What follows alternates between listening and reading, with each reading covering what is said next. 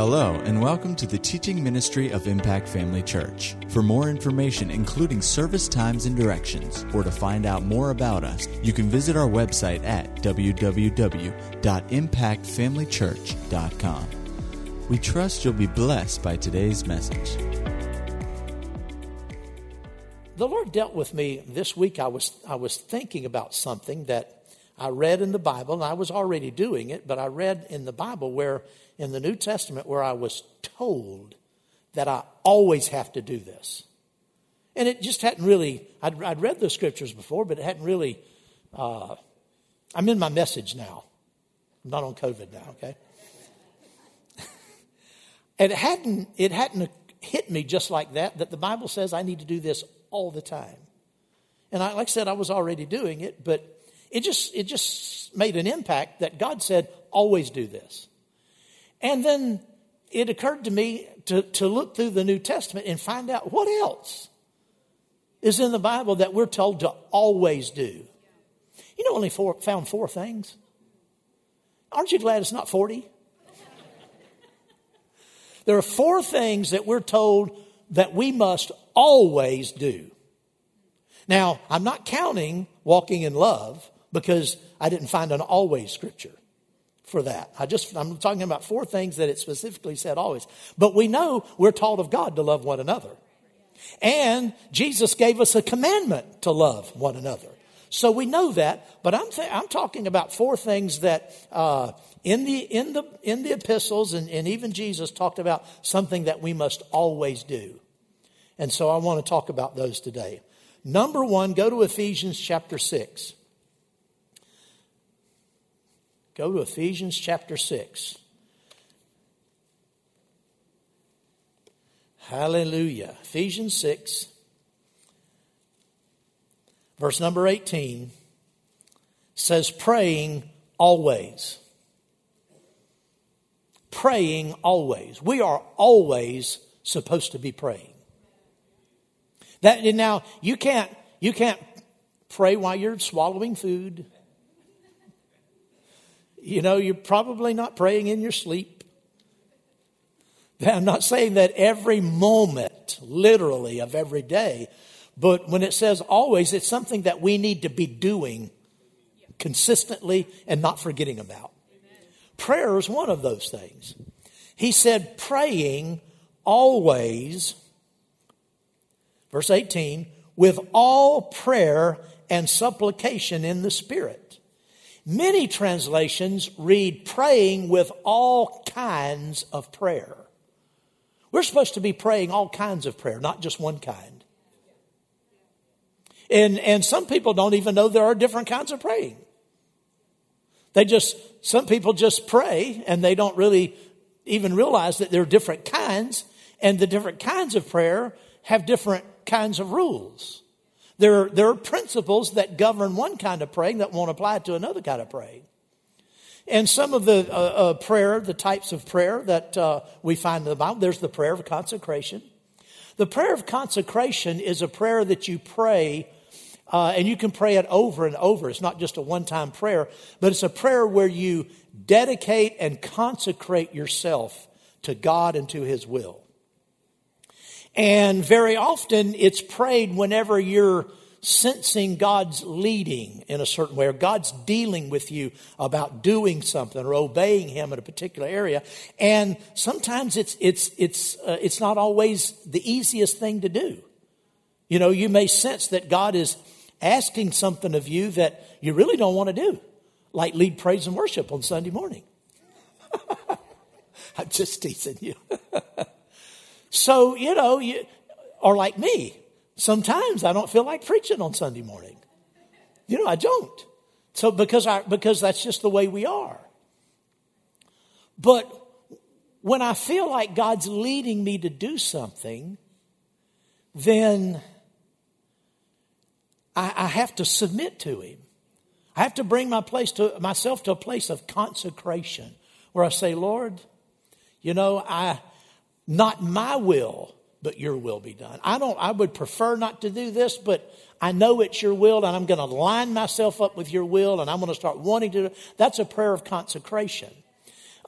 There's the prayer of worship, which we've offered today. Worship is the highest form of prayer. Amen. The prayer of worship, the prayer of faith.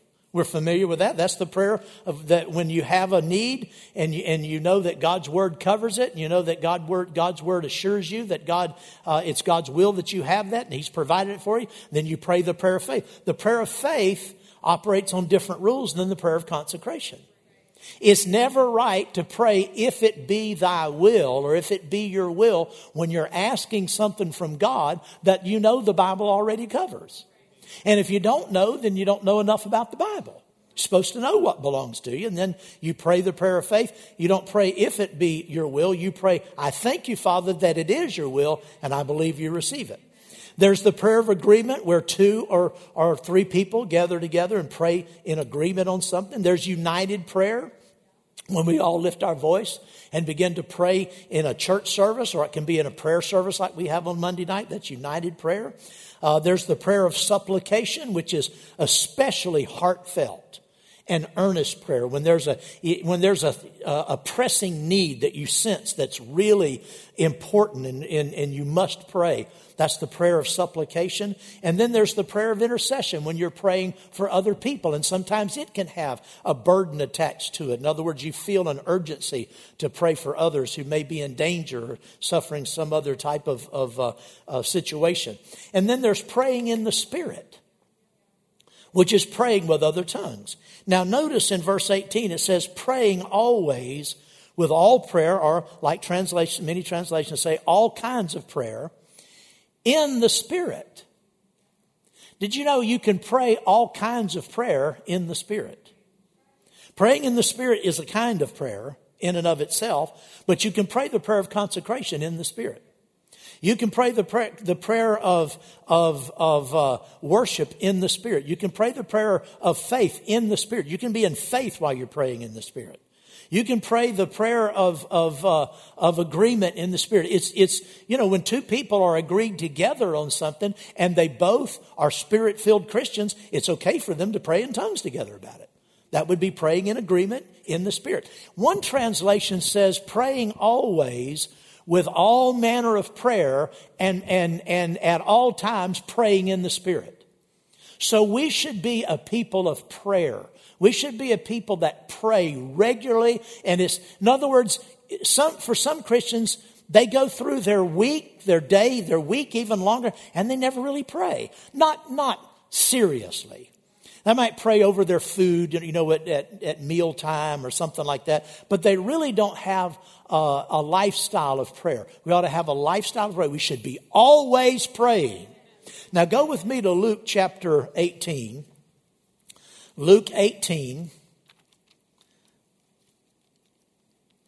Luke 18, verse number 1. Luke 18:1. Then Jesus spoke a parable. Then Jesus spoke a parable to them, that men always ought to pray and to not lose heart. I think the King James says faint. Men ought always to pray and not lose heart. Now, this is talking about a particular kind of praying, where it says we ought always to pray and not lose heart. Jesus is talking, just by that one statement, you can see he's talking about something where there is pressure to give up. That you've been praying about something and you're becoming discouraged, or you could become discouraged because it seems like nothing's happening. That's implied in this verse. Men ought always to pray and not lose heart. Now, what kind of a situation would that involve? He gave an illustration. He said there was in a certain city, there was a certain judge who did not fear God nor regard man. Now, in this parable, he's not comparing this judge to God. This is not an illustration of how God is, because God's neither unjust and he cares about people. So there was in a certain city a judge who did not fear God nor regard man. Now there was a widow in that city, and she came to him saying, "Get justice for me from my adversary." And he would not for a while. But afterward he said within himself, "Though I do not fear God nor regard man, yet because this widow troubles me, I will avenge her, lest by her continual coming she weary me." Now this woman, she was a widow, and she had an adversary. Somebody was doing something that was unjust to her.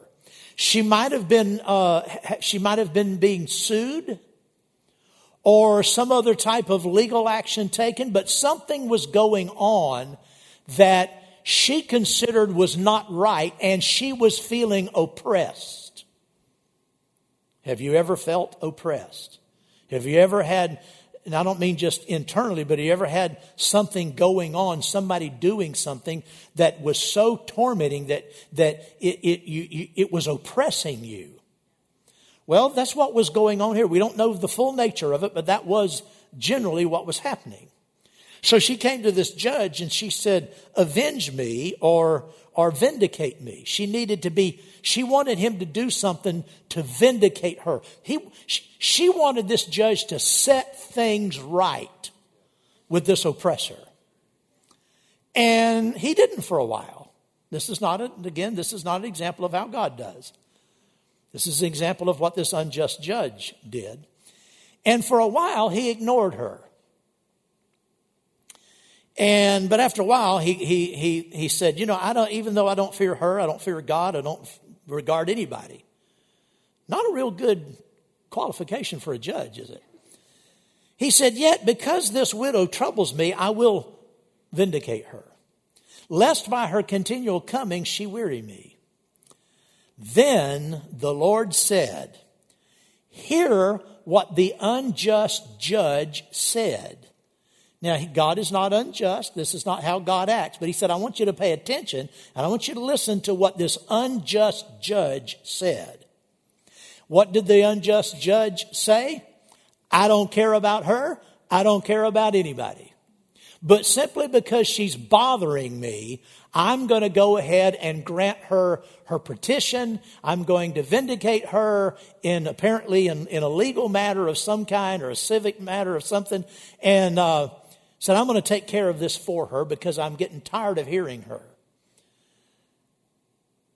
Jesus said, "Hear what this unjust judge said. And shall not God avenge or vindicate his own elect, who cry out day and night to him, though he bears long with them? I tell you that he will avenge them speedily." Now I want to stop here for a minute, because this verse, the way it's translated, causes me problems. He's saying that God will vindicate his own children who cry out day and night to him. Now, first of all, if we're crying out to God day and night, that couldn't be the prayer of faith. Isn't that right? It's not the prayer of consecration, because we don't need vindication. It's not the prayer of worship, because again, we're troubled. He's talking to us. He's talking about his own elect. That would be us. Shall not God avenge his own elect, his own children, who cry out day and night to him? Under what circumstances are we crying out to God day and night? In other words, under what circumstances do we have situations where we're praying to God on an ongoing basis because of something unjust? Because of something that's oppressive, something that someone is doing wrong. What kinds of things are there? There aren't that many. Now, if Brother Doodad, is talking about you, or somebody's insulted you, or something like that, you're probably not even go to the Lord in prayer about it anyway, because you're bigger than that. You're not a child. I'm when I was thinking about this, I was thinking about our prayers for our society, for our nation. Can anybody deny that we sense or that we feel a sense of injustice in what's going on in our nation? Our nation was founded, as you well know, and I'm not preaching about this today, but we all know that our nation was founded on principles of the Bible, Old and New Testament. That is, you'd have to just be ignorant and deluded or dishonest to deny that. Our nation was founded on principles of our entire system of justice was based on biblical values. The morality of our nation was birthed out of revival, Christian revival. That's what gave our nation its conscience. And we have our freedoms, the freedoms that are acknowledged in the U.S. Constitution. And again, the freedoms that are acknowledged in the Constitution aren't granted to us by the Constitution, because the Constitution clearly says that all of these rights come from God. That God gave them, they belong to all men everywhere. It's just that the U.S. Constitution acknowledges those rights as coming from God and safeguards those rights. We see our rights threatened all around us. So that's what I thought of when I thought of this. Could apply to other things, obviously. But let's start again and listen to what Jesus said. He said, "Hear what the unjust judge says. And shall not God avenge his own elect, who cry out day and night to him?" Now here's the tricky part, the rest of this verse. "Though he bears long with them." Though he bears long with them. Now, in the context, the unjust judge was being bothered by, or this woman rather was being bothered. The unjust judge was being bothered by this woman. Okay? As I dug into this a little bit more, I found out the them isn't referring to the children of God, the elect of God, who are crying out day and night. That's not who them refers to. As I looked into this, I looked at actually 3 different Greek authorities. All of them are widely recognized across all denominations as being sound Greek apologists or commentaries. They said that this bearing here should be translated forbearing, and it should read like this: "Shall not God avenge his own elect, who cry out day and night to him, although he forbears with the ungodly," or the oppressor? The reason it takes us a long time, just one reason that I hadn't even considered till I saw this. And like I said, I looked it up in 3 different Greek authorities, and they all brought out that this is talking about God's forbearance towards the people that need to change. The reason we pray like we do, and it takes so long, one reason is that God, in his forbearance, is giving the ungodly a little bit more time, because we sense the injustice. We do. And sometimes we wonder, why haven't you removed so-and-so from office? Why haven't you struck that person down? Why are they still here? Why haven't you done something? And the reason is God cares about everybody. Not just us. He cares about them. And in his forbearance results in things not changing right away. God could just take them all out. He could. You notice he hasn't. Still bothering us. But you know, we were all the recipients of that forbearance. Not just one time in our life, but many times in our lives. That God just, you know, judgment didn't come. Judgment could have come, but it didn't come. Because God loved us. He was putting up with us. He was giving us more time. I honestly believe this is one reason why things don't change as quickly as we'd like them to. Because God's looking at a bigger picture than we are. Because on the one hand, we're God's elect. We're God's chosen. We're protected. No matter what happens in this nation, we're protected. It doesn't matter what kind of laws are passed. We're protected. We have rights and authority that's in Christ that supersedes our anything that the government can do. They can try to oppress us. I'm not saying they are, but I'm just saying they could. They could try to oppress us, but because we are in Christ, we're going to rise above. We'll rise above everything. Amen. So God expects us to live above the problem. He expects us to, though we pray about the injustice because we see things going the wrong way in our nation, we pray about it, and we should. But in the midst of our praying about it, we still have to rise above it. We have to live above it. We have to rejoice above it. We have to understand that we are citizens of a greater land than this land. We have a greater authority, a greater ruler.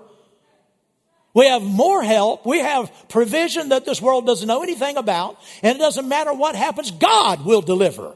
God will deliver. God will make things right.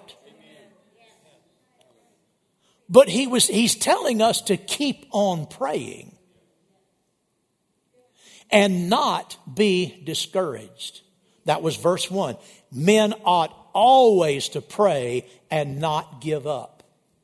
Let us not give up in our praying and understand that one reason is that it takes time to turn things. We understand in the Spirit because other people's will can be involved. But another thing that I never saw, and it's brought out in this verse, if you look at it in the Greek, is because of God's forbearance, things don't change right away. Well, thank God for that. But what's he say next? Let me get over there to it again.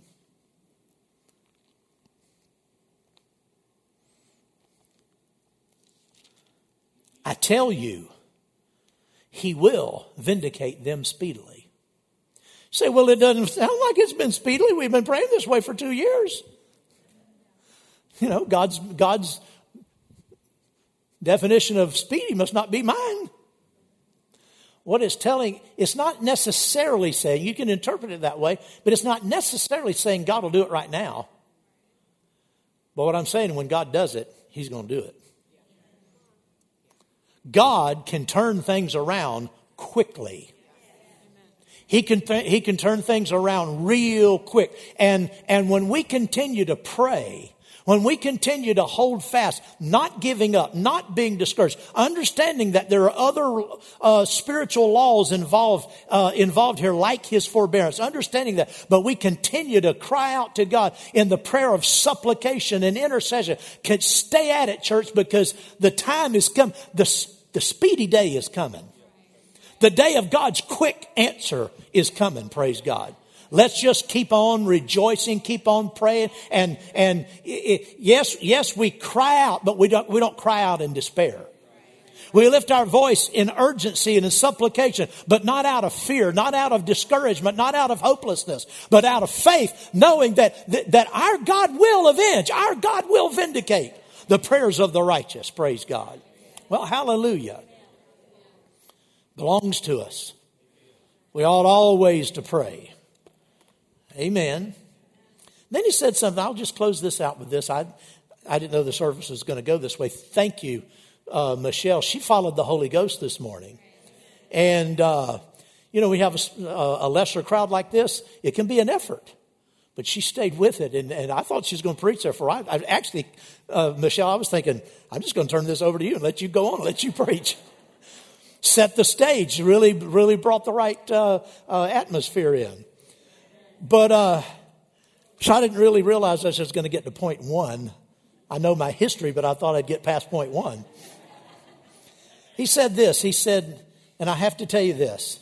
He said, I tell you, verse 8, he will avenge them speedily. I'm telling you, the day of God's speedy answer will come.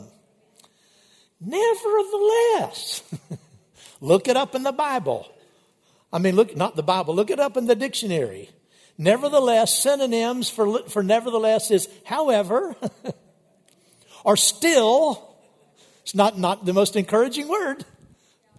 Nevertheless, God's gonna answer our prayers. Still, however, when the Son of Man comes, will he really find faith on the earth?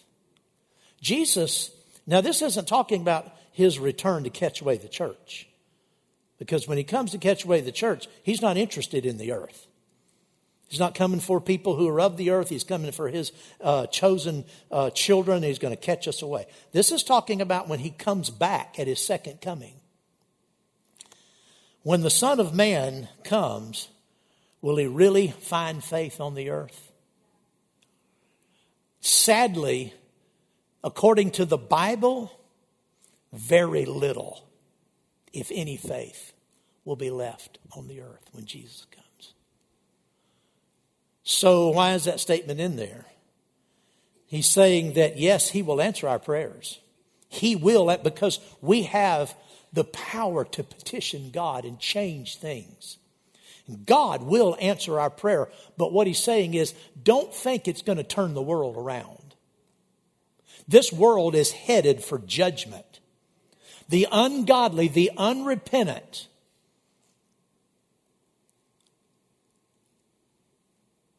ungodly in this world who deny God, hate God, and fight for everything against God. God's going to answer our prayers and turn some things around that we've been praying for where our elections are concerned. We're praying about things. God's going to do that, and it's going to help us. But it's not going to change the course of this world. You don't have to read very far. You can read in 1st and 2nd Thessalonians. You can read in the book of Revelation. When Jesus comes back, this world's going to be in a mess. There's not going to be a lot of faith here, if any. So let us not think that the world's going to get better. It's not. But there can be revival because the church prayed, and we can take people out of the world system.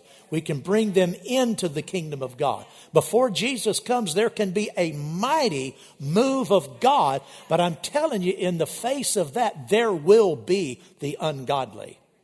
And as taken as a whole, this world is not going to get better. I'm sorry to tell you that. It's not. We're living in a cursed world, living among cursed men, and that condition is heading in the direction that the Bible tells us it would head.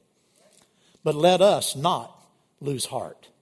Let us not back off. Let us not be discouraged, because God will answer speedily. Glory to God. And God, because He wants to rescue as many as He can out of that darkness, He puts up with things for a little bit longer than maybe we would.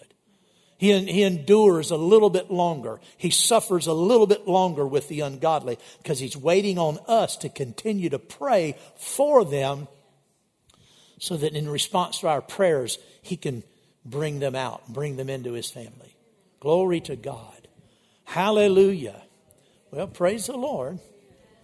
Hallelujah. I hope that helped you. It helped me a lot. I'd just never seen that before. Glory to God. God is so good to us. We have so much to be thankful for. Glory to God. We should, in spite of everything that's going on around us, we know the nation's in trouble. I tell you that very often to stir you up. The nation is in trouble. But Jesus is still Lord of us. He's still Lord of the church. God is still God. He's still the speedily answering God. He's still the God who responds to the cries of His children. Will not God consider this unjust judge? Will not God answer the prayers of his own? Oh, yes, he will. Yes, he will. Though there's some forbearance involved and he's putting up with some stuff for a little bit longer, the time is coming. The day is coming. Glory to God. Things are going to change in that God will send a revival, a renewal in our nation if we'll continue to pray. And people that don't look like they'll ever get saved will come into the kingdom of God. People will be saved. People will be set free. And we will have breathing room again as the church. Amen. Glory to God. At Impact Family Church, it is our desire to see you blessed through the power of the Word of God. We have been helping people to change their world for over 25 years through our dynamic ministries and teaching. If you are going to be in the North Central Florida area and are interested in attending our services or just want more information about us, you can visit us online at www.impactfamilychurch.com.